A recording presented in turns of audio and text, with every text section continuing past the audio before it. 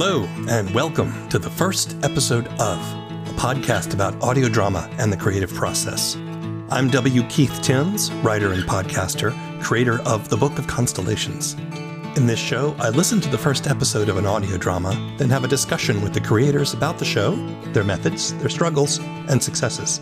Today, we're discussing the first episode of The Luchador, 1000 Fights of El Fuego Fuerte.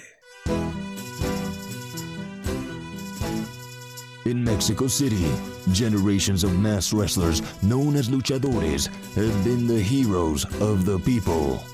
From the noble técnicos to the cheating rudos. When called upon, these athletic, whip-smart warriors will set aside their rivalries of the ring to keep their city safe from the dangers of this world and beyond. Of all the luchadores of all ages past, none were as brave or as strong as El Fuego Fuerte, the mighty champion of Mexico City.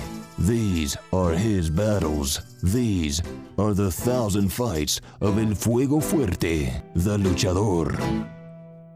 Set in the world of Mexican professional wrestling, or lucha libre, the Luchador podcast follows the adventures of the mighty champion El Fuego Fuerte as he does battle in and out of the ring with deadly vampires, dangerous mobsters, and the ethical complications of maintaining a rigid moral philosophy. Created by Daniel Valero Fletcher and featuring a Latinx cast, the show combines old-time radio with Mexican wrestling movies of the 60s and 70s.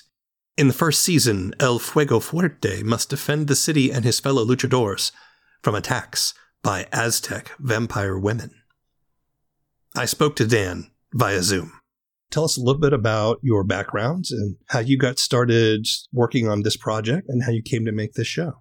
I am Dan Valero Fletcher. I am a writer and producer, currently living in Austin, Texas, originally from Southern California. I went to film school, have a master's degree in screenwriting from Loyola Marymount University out there in LA. And I after school wound up getting this weird job in tech out there in the LA tech scene where they needed a bunch of people to sit in a warehouse all day long and watch YouTube videos to monetize them on behalf of the film studios. And I was able to turn that into kind of a career to keep myself going while I work on projects on the side. And created, wrote, produced a 4-episode YouTube series, like a comedy sitcom kind of thing about ancient Greek gods running a tech company. And, that sounds great. It's very fun. It's called The Pantheon. It's on YouTube. You can definitely check it out. And okay. It's really cool. And then I'm trying to think of what's next. And I've gotten really into just listening to audio dramas. I can do that too, because the limits of the imagination are quite unfettered in that genre. Yeah. Why luchadors? So grown up in Southern California. I am half Mexican. I grew up watching that stuff. It was something that was kind of always on the periphery as a kid. And then, like so many people, I got lured into wrestling during the Attitude Era of the late 90s, where, your Stone Cold Steve Austins, The Rock, all them were taking off. There were some really amazing Latino luchador wrestlers who were coming up at the time, like guys like Rey Mysterio, Psychosis, Super Crazy, and it's been something that's always been a really great anchor for me to my Mexican heritage. Mm-hmm. I've seen a lot of really great films that were made in the 60s and 70s, sort of guys like El Santo, Blue Demon, Mil Máscaras. Just something about it just felt very appropriate for the audio format, kind of tying it together with old school radio shows. It both kind of had that intimacy and sincerity to it, while also being kind of big and genre-y in a way that's just really, really crunchy and fun that kind of fits my vibe. I was listening to your show and I was reminded a little bit of, The Shadow, where you've got these characters which are larger than life. They're almost like superheroes.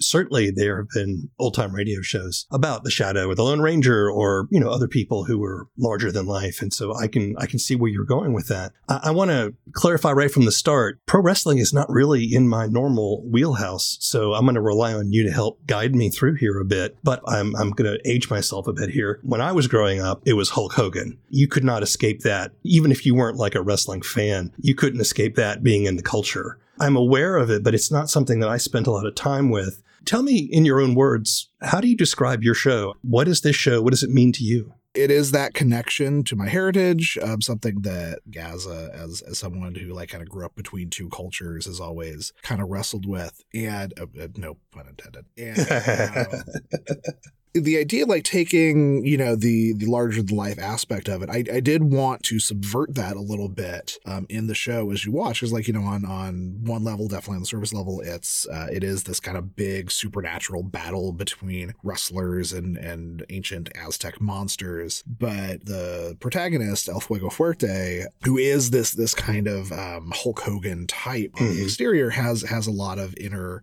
turmoil that he's going through. It's like kind of the idea of passing, which I think a lot of people kind of go through depending on their backgrounds, where it's like, how the world sees me versus how I feel inside, and having those dichotomies balance out is kind of his journey, and learning to accept that his imperfections and his individual failures do not reflect on him as a complete human underneath the superhero perspective. I think that meshes nicely with a genre that specifically wears masks, right? Exactly. It's what do you show to the world and the expectations that come from the image that you project.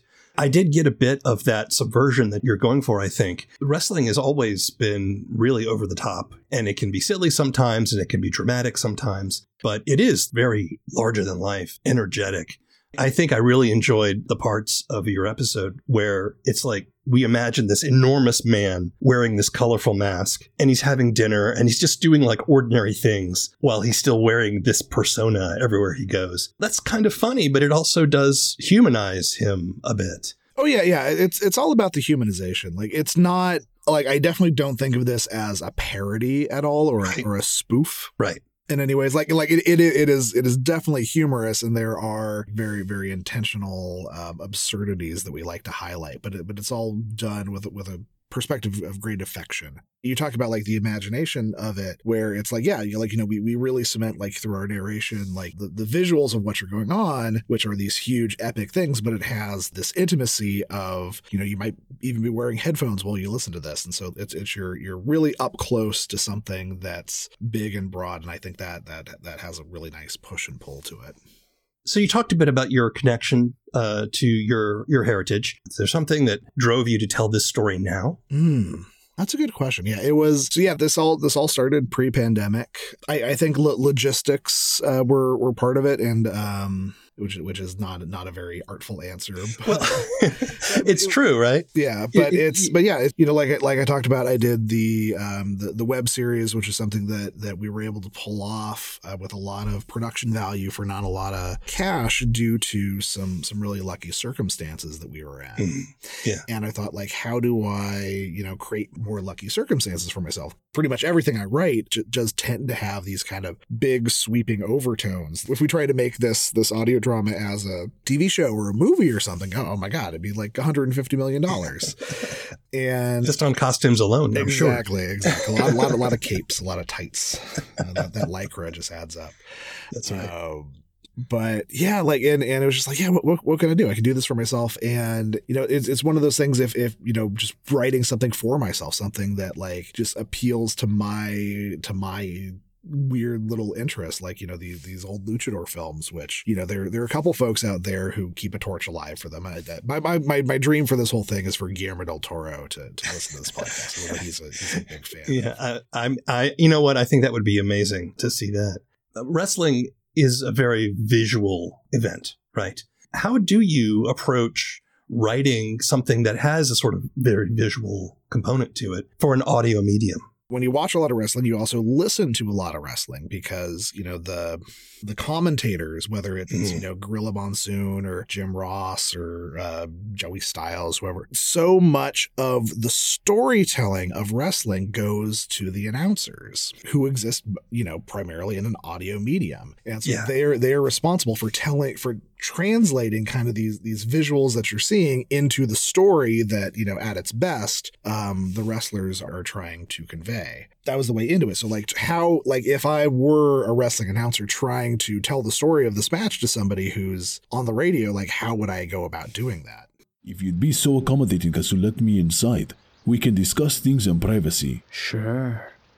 Right this way. Just watch your step. As Fuego Fuerte crosses the threshold, Lobo Sangre wallops the champion from behind, catching Fuerte off guard. A blow from behind. Cowardly. A true rudo like the man before you. Glad you finally dropped the phony pleasantries. Take your stance, Fuego Fuerte. Let's see what your championship medal is made of. Ha! Having no choice but to protect himself, Fuego Fuerte locks up with Lobo Sangre. Each man's muscles strain as they grapple for favorable positioning. Tranquilo, Lobo. Now is not the time for this nonsense. I do not wish to fight you. That is only because you cannot stand to lose. I'm thinking of people who call baseball games, for example. It's not just a recitation of this happened and then this happened, but, I'm thinking of wrestling announcers who make commentary like he's got him where he wants him, or there's no way that he can escape from this now. They're adding commentary which describes the emotional state of the events, and I think the listeners then attach to that, and that really conjures something in our minds. Exactly. If you watch a lot of wrestling, they always talk about the best wrestlers have a lot of psychology to their matches. An easy example is, if you're a submission specialist, you will target a body part, working over someone's leg or their arms. And then over the course of the match, you can, track how that progress is affecting things. So maybe their opponent always relies on lifting them over their head to do a big move. But if you've been working over their shoulder the whole match, then they try to go lift the person and they fail and they drop them. We've kind of told this really simple story across the way, and the announcers there in the audio medium are there to remind you if you're half watching it while you're doing the dishes or whatever. This is the story we're going through, where stories plucky underdogs, unstoppable monsters. There's 100 different ways into it, and so much of is listening and being keyed into the story as much as it is the visuals of actually watching big meaty people slapping each other around. Well, I remember, I don't know who this was, but I remember vaguely there was some wrestler that suddenly did some sort of hypnotic snake-like thing with his hand. And all of a sudden the other wrestler is just standing there transfixed. And it was mostly the announcers who were like, oh no, he's doing his hypnosis move. How is he going to escape? So in other words, the audience just may be going, what's going on? But if the announcer tells us what's happening, and then we know how to react. Exactly. Yeah, I think that was Santino Marella might be who you're. Oh, okay. See, all right, there you go. 1,000 Fights of El Fuego Fuerte. There's the first episode is about Aztec vampire women. Have you thought about this in terms of a season? What's your storytelling and narrative process for this? Yeah, we're definitely going for a traditional serial approach. Kind of no one's alive to remember these, but the original 1930s, 1940s serials that kind of inspired Indiana Jones and Batman and things like that, where it's kind of short bites that tell kind of one arc of a story. So this first story of Fuego Fuerte contra los Mujeres Vampiras is 5 episodes, and that's going to be one complete story. So you'll be able to have a satisfying beginning, satisfying ending, and then like all great heroes, there are more adventures to be had. We're deep in pre-production on season 2 right now, which is going to be a wholly different story, not a vampire in sight. And I assume that there will be recurring characters besides El Fuego Fuerte. There'll be some folks returning, some folks don't. Indiana Jones, big influence on me. There's always that great thing where some character will show up. It's like, oh, Indy, we've been friends for so many years, and so great to see you again. But you've never seen them in a previous movie before. Exactly.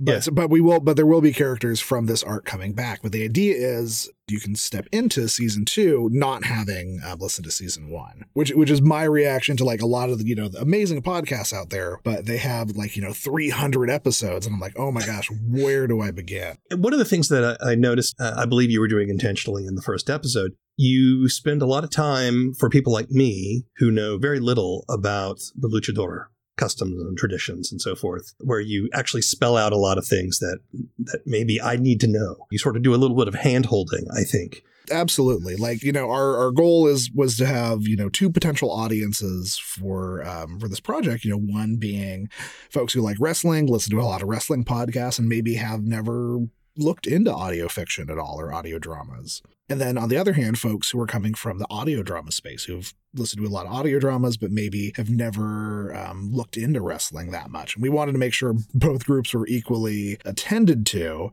So like if you've watched a lot of wrestling, there's a lot of fun Easter eggs and stuff that you'll enjoy. And if you haven't, we really spell things out for you. And the other benefit of it is, we establish the rules of our world, and then we can work really firmly inside them. So, if we get something wrong, which I'm sure we have at some point, we can say like, well, these are the Luchador rules for our world, even if they're not the ones that are currently being used in, right, CMLL or AAA Mexico right now. Did you choose this particular plot because you thought you might have new listeners who maybe didn't know what was going on? Is there something particular about this story that you wanted to start with? I love Mesoamerican iconography and mythology. I thought that the Aztec flavor of Vampire the Cihuateteo in this season fits this really nice niche where it's something a little familiar as a vampire, but has a different spin to it. Mm-hmm. And I thought it's a really interesting thing. Just put the visuals you create in your mind of like these big beefy dudes in tights against these very strong, but maybe emaciated or kind of snarling. It's the whole Marvel Cinematic Universe trope of you always have your character face like an evil version of themselves in the first right, encounter, which gets a little boring after a while. That's right. We're from the land of the dead. 2 of the vampires pounce on El Árbol, extending their knife-like fangs. What are you doing? Get off of me! Still, we're aiming for the perfect bite. Get back! Your wiles won't work on me. That's fine. We're after only the strongest warrior. Globo! What are you doing? Get back here! Save me! It is too late for you. I have my own neck to think about. Coward! There seems to me to be a lot of mythology in Lucha Libre, not just in terms of good versus evil, because there certainly seems to be very black and white kind of lines. Like there are good guys and there are bad guys, and there's very little in between. But there's like a history. You talk about how Loa Sangre acquired his mask, which means he acquired the persona, right? So that the idea is that the persona lives in the mask itself, which is a very mythological kind of idea. What are your thoughts about this mythology that exists in Lucha Libre and your approach to bringing that out in these stories? It is a very true to life aspect of the Lucha Libre culture. There are wrestlers out there who were the 4th or 5th incarnation of the original person who wore the mask. It builds this mythology. It builds this idea of, it's like, who are you? Am I the individual? Am I my parents? Am I my family? Am I my job? All these roles that we put on ourselves, these masks. There's both comfort and danger in tying your personality to pre-existing format, which I think is a really cool space to kind of explore, both in this season and as we go along. And same thing with, they did your heel, you're a Rudo, face Technico. What does that even mean? If you think you're a bad person and you do something good, does that mean you're a good person? If you're a good person does something bad, does that mean you're a bad person? The ways we define ourselves is basically what the whole show is about. Yeah. And then also vampires. And also vampires. When you set things up, you start the episode and you tell the listener about how the luchadors, well, they fight each other in the ring, but when it comes to the world, to the city they live in, they will unite to fight whatever the danger is. I mean, they're very much like I said, superheroes or protective spirits or something like that. And then you juxtapose that, all the officials like the police and the mayor, they're kind of buffoonish. They're kind of ineffective, meaning that the luchadors are the ones that people turn to. Is that part of the lucha libre culture? Yeah, absolutely. Especially looking back at like the classic lucha libre films, like El Santo. El Santo was like the biggest cultural icon in Mexico for a time. Talk about The Rock, Stone Cold Steve Austin, John Cena. You know, these guys are big as wrestlers, but El Santo was Superman. He was Batman. He was the complete representation of what a hero with a capital H is in the Mexican psyche. You know, he was buried in his mask. He literally lived and died by it. I forget the person's name who wore the mask, but it doesn't matter because like he was El Santo. And right. So in the culture itself, like obviously I'm sure nowadays, like all wrestling, people know it's for entertainment first. But definitely back in the day, like the line between what happened in the ring and what happened outside of the ring was a lot blurrier, if not non-existent. You've had some wrestling special guests on your show, is that right? Yeah, we got some really amazing folks who are willing to come in and lend their voices, lend their performances to the show. We have folks from AEW, former WWE guys, ECW, Danhausen, Effie, Colt Cabana, Luchasaurus, Raven, and others. And it's really cool and definitely something that it was like a little treat we could give to wrestling fans to come in and like hear some of their favorite guys and women. All of them really knocked it out of the park, and it's been really fun to listen to, and they were all just a delight to work with. I'm curious as to how they reacted to your pitch and then, you know, being on the show. Yeah, they, you know, we reached out to some other folks who were a little like, wait, what are you guys doing? Right. But, you know, for the most part, like these guys were really happy to be able to work a role and to express themselves creatively without having to throw themselves into a pile of barbed wire and thumbtacks. But yeah, no, they like really took like it to a fish to water, and they all took direction really well. I think just in your life as a professional wrestler, like you kind of show up on the day and get handed a piece of paper. So like, here's your part. Here's what we're doing. Just roll with it. And so I think there's a lot of improvisational skills that really shone through for a lot of these folks in their performances. Yes. Well, I don't want to say anything too controversial, but that does sound like an actor's life, right? You know, that's what you do if you're an actor is, you know, you take your job and you're handed a script and you use your improv skills as necessary and so forth. Yeah. Well, I'll say controversially, oddly so, but not because it shouldn't be controversial, is, yeah, no, wrestlers are actors and they should all be in SAG and have health insurance. You know, I hadn't actually thought about that. I was not aware that was the case. Wrestlers aren't in SAG? No, they have no union, no protections. Even the biggest names out there who work for World Wrestling Entertainment, WWE, like are independent contractors. Wow. And they're required to pay for their own travel, their own health insurance. It's pretty buck wild. The major competitor, AEW, is better in that like they are independent contractors, but they are truly independent contractors where they're allowed to go do outside projects like the Luchador and take what they build in AEW and bring it with them along to the rest of the world and, you know, kind of build equity in themselves, which is good. Looking back on what you've done in the past month or so, all right, month and a half, right? How do you feel about how things are going? Things are going really well. Like our numbers are really good. So we're told from for folks we know who worked on other audio projects. It's been really great. The response has been universally positive, which I am shocked by. Even some of the stodgiest wrestling fans have come around. It's been really, really cool and very rewarding. So what do you struggle with, creatively speaking? It's part of the creative life is having enough time in the day, having, you know, keeping the oil in the lamp burning was always a big thing, because you have to wear so many hats as an independent creator. Like there are other folks on our team who are with us, but we're all doing it as a labor of love. And so it's kind of keeping that going. It's like, oh, do we want to spend more time getting our merch store up and running? Is that what we want to do, or do we want to chip away at some more scenes for season 2, getting that writing done? Do we maybe we should start a Patreon and release the side content? Yeah, that's really the difficulty. And then like the actual creation of it is a joy. Being able to break those hard story decisions, kind of figure out like, what stories do we want to tell? Like, where is Fuego Fuerte's head at any given moment in a scene, in an arc?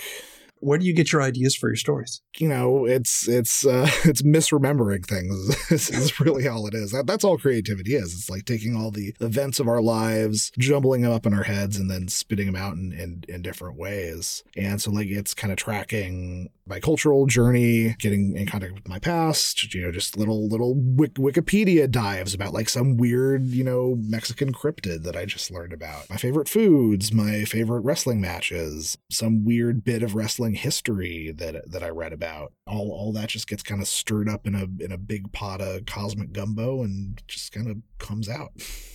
Is that what keeps you motivated? Because basically it's got to come out. It's got to, all creativity, we're just screaming into a void, like trying to like see like, like I spent all my time doing all this, like just kind of holding it out in your hands and everybody's like, is this something? Did I do something? Yeah. Is this it?